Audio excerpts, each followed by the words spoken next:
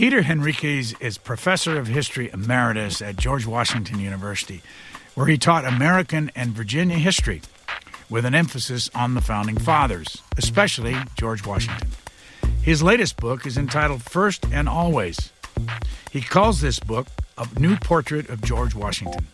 We talked with Professor Henriques about our first American president. Professor Peter Henriques, in your book, which is A New Portrait of George Washington, subtitled on the cover, First and Always is the title, you say that George Washington's favorite brother was Jack. I've never heard that before. Yes, he was the eldest of five siblings. He had three younger brothers.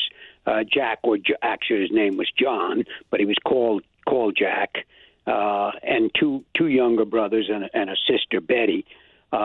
Jack was definitely his favorite brother. He communicated with him a number of times, and he gave him advice, asked him to do things, for example, to connect with the Fairfax family. He said to Jack, these people can be of great service to us, keep our relationship good.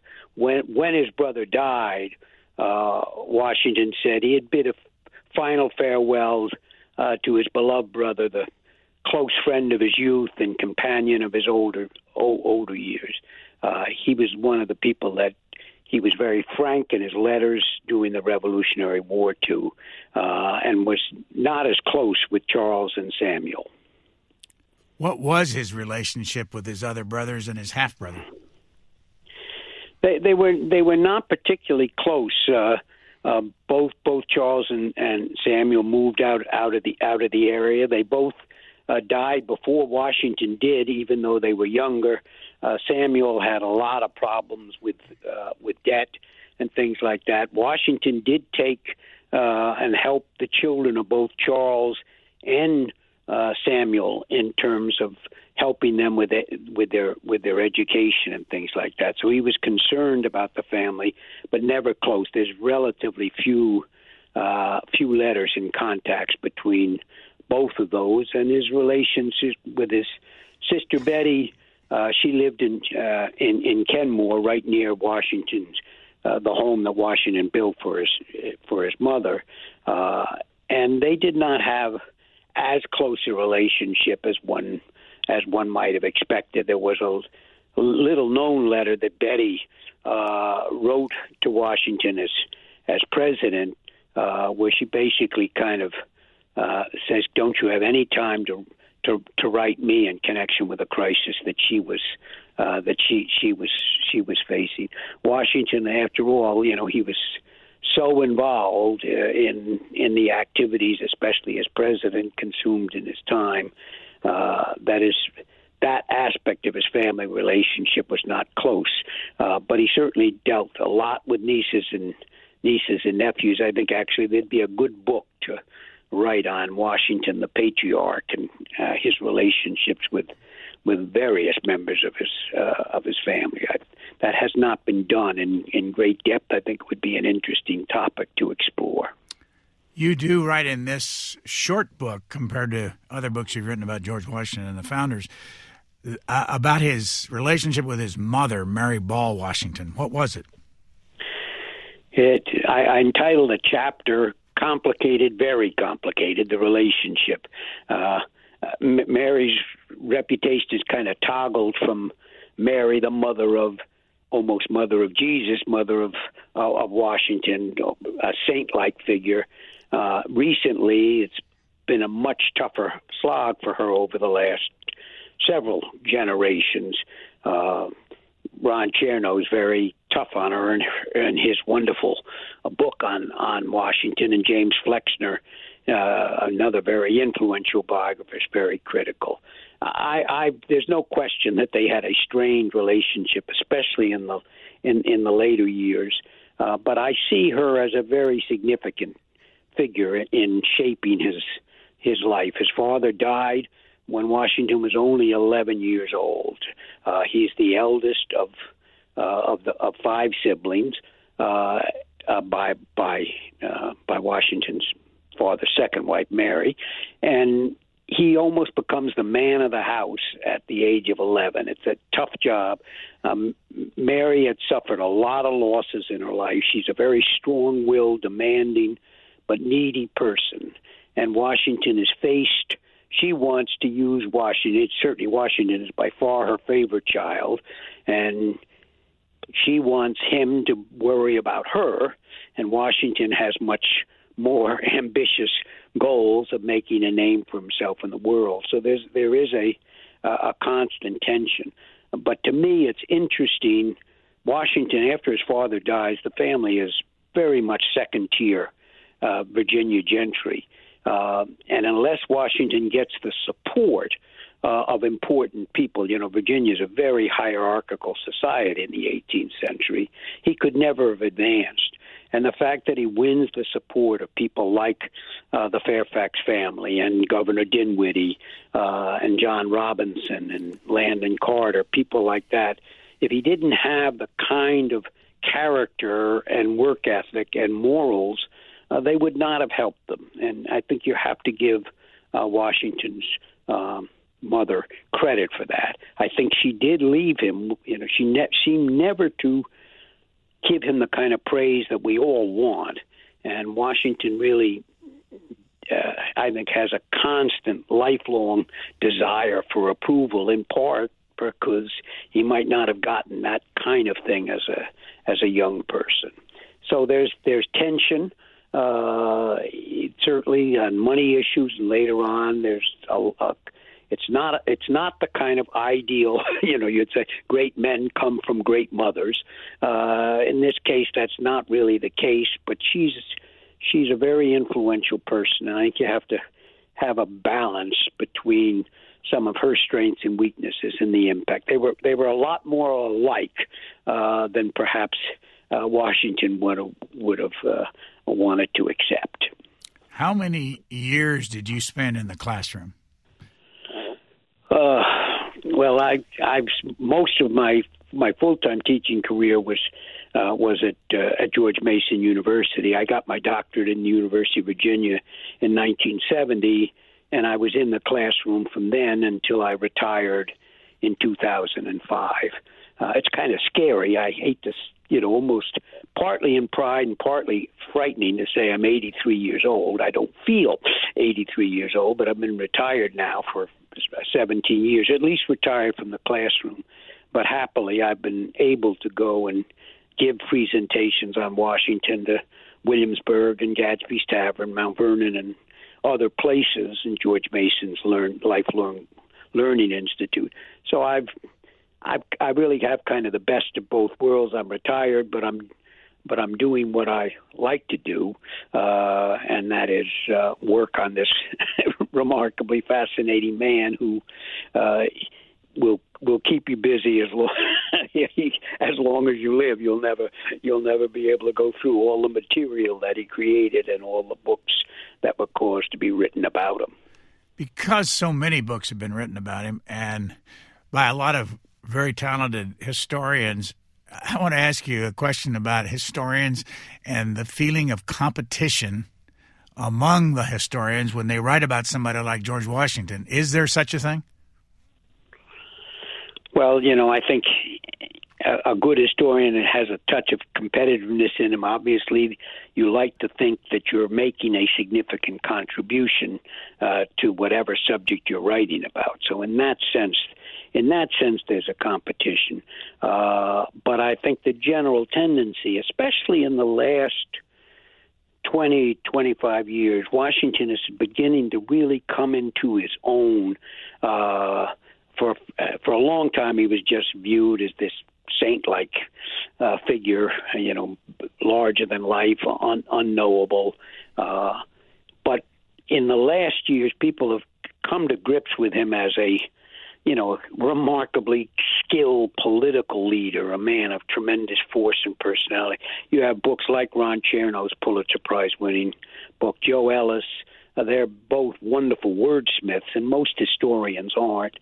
There's a smaller book by John Rodehamel on The Wonder of the Age, which is a very good brief biography they understand the force of Washington's character and personality. I'm reviewing a new book by David Stewart on the political rise of Washington, and I'm not finished it, but it's an excellent book. And I'm sure all of us, when I write First and Always, would I like it to get a lot of publicity and sell a lot of copies?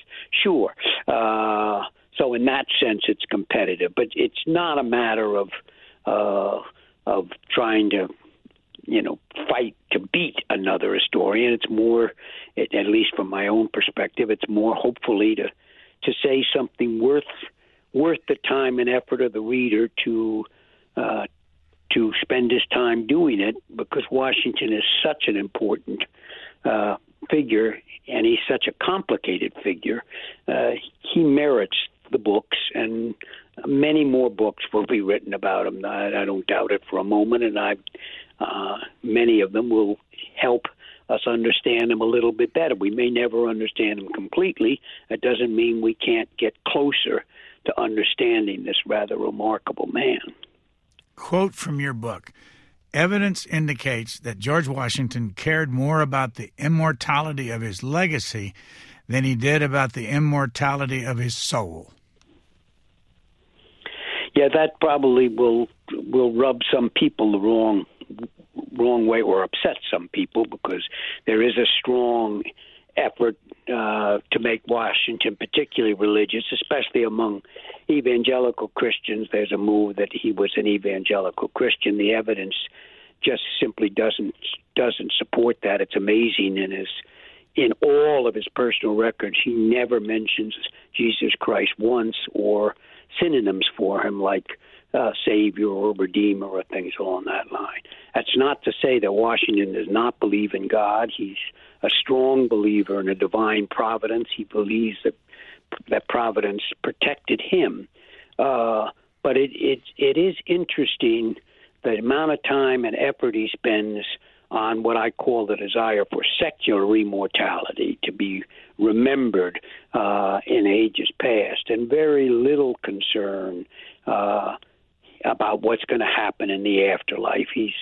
There is some kind of afterlife. He's quite vague on it, and I was surprised whenever he talks about the death of his parting from Lafayette, when his brother Jack dies. I bid a final farewell, never to see him again, never to see my mother again, never to see Lafayette again. Even though when people die and he writes letters of consolation, which he knows it's a very tricky thing to do, and he urges people to find comfort in religion and philosophy, but he never in any of his letters actually says you will meet with your beloved ones in the more traditional sense of meeting loved ones in heaven. And I was kind of struck by that. He wants to build the kind of reputation. He would be happy that we're having this podcast on him. He might not be happy on some of the things I say in the podcast, but the fact that he would be remembered, he had a very, very strong drive to do that, as most of the founding fathers did, and at the time it was recognized as one of the strongest, noblest minds desire fame, fame across the ages, and Washington did that. I think when you look at his correspondence and what he did, I think it's clear he wants that, and he just doesn't. He takes the view what will happen in the future. He's as once he said, "I'm in the hands of a good providence." That's the way he put it when he thought he was dying as president. Whether I die now, he said, or 20 years later, I'm in the hands of a good providence, and I'll trust that providence. But he doesn't focus much attention on it. When his beloved stepdaughter, Patsy, dies of an epileptic fit when she's only 17, he does say she's gone to a happier place. But that's a relatively rare comment in his writing. So why did you put in your book the comment that you wear the George Washington medallion around your neck. Well, and when did you decide that? Well, that when I was writing the book, if you read the book, it has a little more conversational tone than most books on Washington. I'll often use the first person, and I remember being told, "Don't do that," in books. This is my own kind of reflection. I wanted to let people know where I'm coming from. I've spent the last 20 or 25 years kind of focusing on Washington. I admire the man greatly. I do go on to say that, I want to know the man, warts and all, and like all people, he has warts. But many years ago, I have 4 sons, and they gave me as a special gift a gold medallion of Washington as a coin. I decided to wear it around my neck because I really see him. A lot of his advice on how to live is very helpful. In other words, he is a good role model in many ways. I know I have a quote on my wall from him where he says, "I hope I shall always possess a sufficient degree of fortitude to bear without murmuring any stroke which may happen." And I think as you get older, I think especially it's good to remember, if you try to have a sufficient degree of fortitude to bear without murmuring any stroke which may happen. There's a certain amount of stoical challenge that Washington lives, and he's admirable in his work ethic. He's admirable in his character, and so in that sense, like some people might wear a cross in connection with their Christian beliefs, I wear this kind of as a symbol that I really admire what Washington stands for, even though obviously I'm not happy with all the things he did. He's an 18th century man with a very different view on democracy and obviously on things like race and Native Americans that I'm not as comfortable with, but you have to judge the man in the context of his time. Well, speaking of criticism, you say he was among the least selfless men that ever lived. Explain that one. Yeah, I think one of the main things, and people will constantly use the word at Washington, is his selfless service to his country. There's no question he sacrifices a tremendous amount of his lifetime and effort for the good of his country. And in that sense, you could say he's doing things that on the surface might look selfless. But Washington is very much concerned with his own interest. I think one of the things I liked about Washington, you can be a strong patriot and be concerned with your own interest at the same time. Washington is, if you read his papers, he's very concerned with advancing his economic interest. He ends up owning 50,000 acres of land. His business dealings are fair, but very tough in that sense. So he phrase the question one more time, Brian. There was another point I wanted to make, and it slipped out of an old man's mind. Ask that point again. I want to bring one other point up. Yeah, it was all about your quote that he was among the least selfless men that ever lived. Right. Yeah. He's selfish in my sense. He's selfish in the right way. That he does seek honor and fame. He's not doing it without any concern for himself, but it's a self-interest at a very deep and I think proper way, where one gets the sense of satisfaction of making sacrifices to achieve a goal. But it isn't that he has no skin in the game, so to speak. He does this and makes these sacrifices in the hope of receiving secular immortality in the future and praise from people. current time as well. So that's what I mean when I say he's not selfless. He is concerned with his own interest, but he makes a great sacrifice. Can you tell us, I don't want to say once and for all, but give us a roundup on his relationship to slaves? His relationships with slaves, there's no question, this is the most troubling aspect of Washington's life. It's the most troubling aspect of the American story. You know, the corrosive chain of racism and slavery. You know, it snakes through the new republic. I think it diminishes every life it touches. It diminishes George Washington's life. There's no question about it. And I can understand particularly why people of color have a problem completely embracing Washington. But this feeling of that statues should be pulled down, that Washington should be removed as an admirable figure.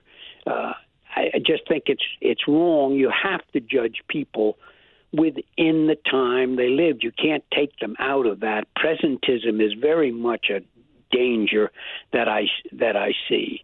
I mean, African slavery was a part of Washington's life as familiar as breathing. Put yourself in Washington's position. He's born into a slave-holding society. 40% of Virginians are slaves for life. His parents believe in slavery. His church believes in slavery. His Bible, his government, all the society leaders give sanction to slavery. How can it not be that Washington, growing up, simply accepts that, just the way we would do if on virtually any other issues? To me, the surprise is, given his background, he does move consistently in the direction of seeing slavery as an evil that must be eventually eliminated. It's for pragmatic reasons, he doesn't like it. For political reasons, for philosophical reasons, and he does free his own slaves at his death. He's the only founding father. He's the only founding father to do that, and that I think is significant. Should he have done more? The critics say absolutely. He's the most prominent person. He did not speak out publicly against slavery, and therefore he is guilty, and really should be. The fact that he owned slaves. I mean, people say, how can anyone who owns slaves be an admirable person? William Lloyd Garrison, the great abolitionist, told his listeners that Washington was writhing in the flames of eternal hellfire because he's a man-stealer, and nothing else compensates for that. But I don't see that that's a fair way judging.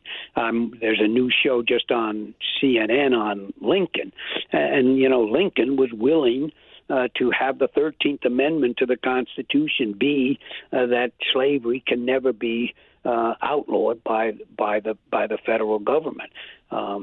What Lincoln said, what he did about slavery and the colored race, he did to save the Union, and George Washington could have given that exact quote. If he had tried to strike against slavery, he would have failed, and the Union would have been destroyed, and there would be no way of keeping it together. It's so very fragile. Washington is willing. His top goal is to preserve the Union. That's the thread of his life as a leader of the American Union. Slavery is an evil. He recognizes it as an evil, but given the realities of the time, to strike at slavery at that time would have been impossible. Just like in terms of race relations, things that are now insisted upon doing for racial equality 50 years ago would have been just unthinkable. Martin Luther King would have never taken the position on race equality and some of the projections that people want to do to right the wrongs because it would not have been accepted. Times change, and you have to judge Washington within his time frame.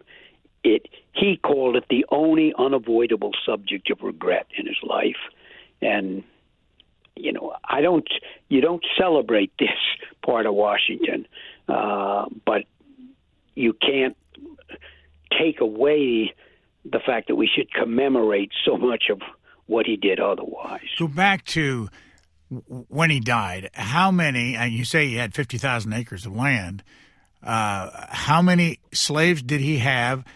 But more than that, how many slaves were there on his property, and how many of them belonged to his wife?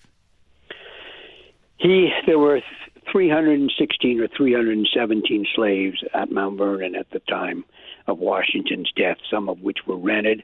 Washington himself, now I may not have these figures exactly right because I've not looked at them in some time, and with an old man's memory, I wouldn't want to be quoted exactly, but he has about 128 slaves that he owns himself. He cannot free under the terms of Martha, who when her husband died, she inherited a great many slaves, which would then go on to her offspring. Of course, Washington and Martha had no children of their own, and Washington could not free those slaves by law. So it was in the 128 sticks in my mind. It might have been a few more that were completely owned by him and that were freed. That were freed in his will, although interestingly enough, he frees them at the time of Martha's death because there was so much intermarriage between the slaves. Washington felt that freeing some while others would be enslaved would cause trouble, and he didn't want Martha to face that. Interestingly enough, Martha, within a year after Washington's death, decides to free his slaves early because there are rumors. Of course, if she's dead, then the slaves become free, and she actually apparently feared for her own life and moved to free the slaves.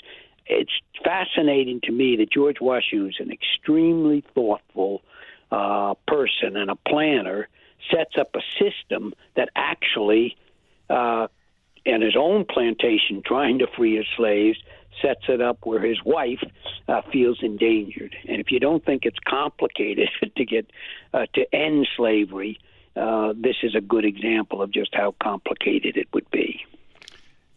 I'm going to switch subjects completely, and it'll sound like it's from very serious to not so serious, but I really have never seen a good accounting of the fact that George Washington had almost no teeth. And I say that at the same time that John Adams had no teeth. And the reason I bring this up is how could he have been the leader that he was with a contraption in his mouth that sounds horrible and painful? How did he do that? And is there any literature on that? Did he ever write about it? Did anybody ever talk about it who was around him? It's a fairly some people make there are comments that Washington's teeth were bad. I honestly think one of the reasons he did not smile is because his smile would not have been as appealing. It gets less attention. It's something I've not devoted a great deal of attention to myself. He suffers significantly by the time he loses his teeth as a young man. I mean, he has problems. By the way, he inherited it from his mother. His mother had very bad teeth and lost her teeth. And by the time he's president, he only has one tooth left. So the image might be that these fake teeth make Washington an unimpressive figure, but clearly from the constant comments of people, he was an extremely impressive figure and won all sorts of praise for his physical demeanor. But there's no doubt it caused him a significant amount of physical difficulty, and the famous picture by painting by Gilbert Stuart was when he was having particular trouble with his teeth, and that kind of shows up maybe in the close look at the picture, and also maybe that he's not smiling, or he looks in a little bit of discomfort. Mentioning the Gilbert Stuart, just said, I know it's a slight aside, but to the wonderful statue of Washington by Houdon, who came from France, spent a week with Washington, took a life mask. The main statue is in the Capitol in Richmond. The bust is left at Mount Vernon, its most valuable possession. I take a picture of that on the cover of my book, First and Always. This catches the man's charisma in a way that the later pictures don't. How volatile was his temper? Apparently very volatile, but rarely used. And actually, if you have a strong temper, and rarely, if a teacher shouts at her students all the time, it has very little impact. If she almost never does and once does, it scares people. There's a wonderful quote from Jefferson where he talks about Washington when he was upset by some of the criticisms that were going on in connection with the Jay affair, and Washington lost his temper, and Jefferson writes about this. There's no question he had a very volatile temper. And Gouverneur Morris said people who know him see passion so almost out of control, but he goes on to say, but it is controlled. And that's one of the things to me that I was most surprised when I first studied Washington. I'm so happy to see it come out in more and more books. Washington is a man of tremendous passion. People don't realize that because it is controlled passion. He is a man of almost granite self-control, but it isn't that he doesn't have passions. He's managed to master them. There's a great quote by the Stoic philosopher. I don't know whether Washington ever read him, Epictetus, which Epictetus says, no man is free who is not master of himself. And Washington had a hell of a challenge trying to master himself, and I think he did a remarkable job with very volatile aspects of his personality and character. Never quite perfect, but surprisingly well done. If you were, based on what your research has coughed up over the years, bad expression, if you were sitting at a table with George Washington, just the two of you, what would the interaction be? Would he listen to you? Or would you just sit there and listen to him based on what you know of his personality? Well, it's a good question. Washington, honestly, I don't think would like me particularly. And the reason I say that is because he would like the fact that I emphasize that he was the most important leader in American history. He would like that. Washington wants to be famous. He doesn't want to be known. And I want to know him.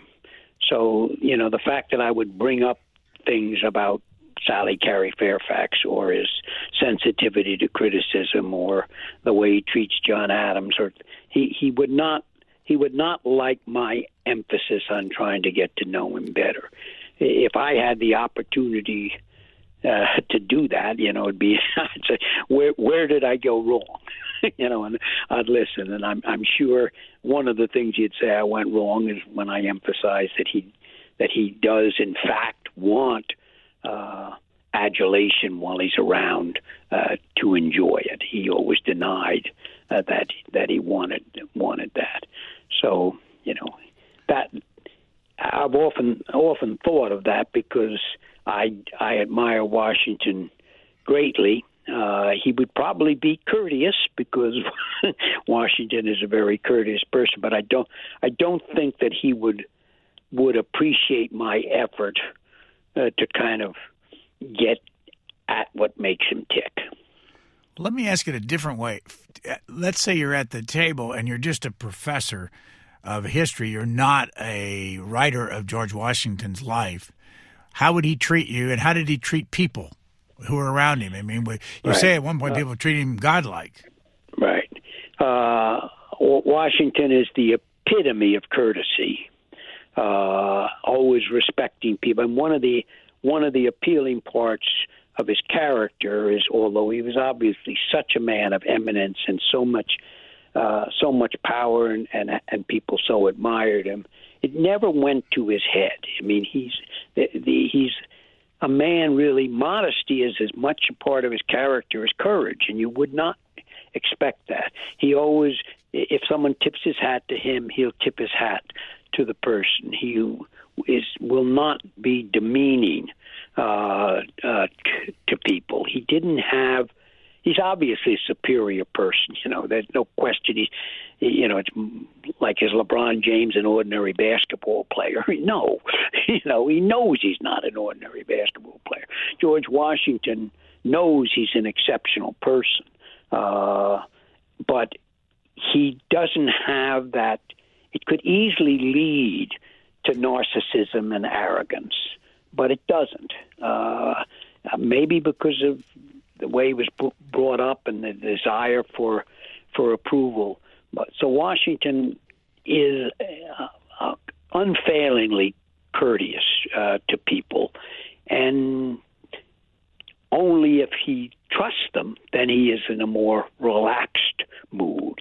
I forget the exact words without looking up. Abigail Adams put it this way, that he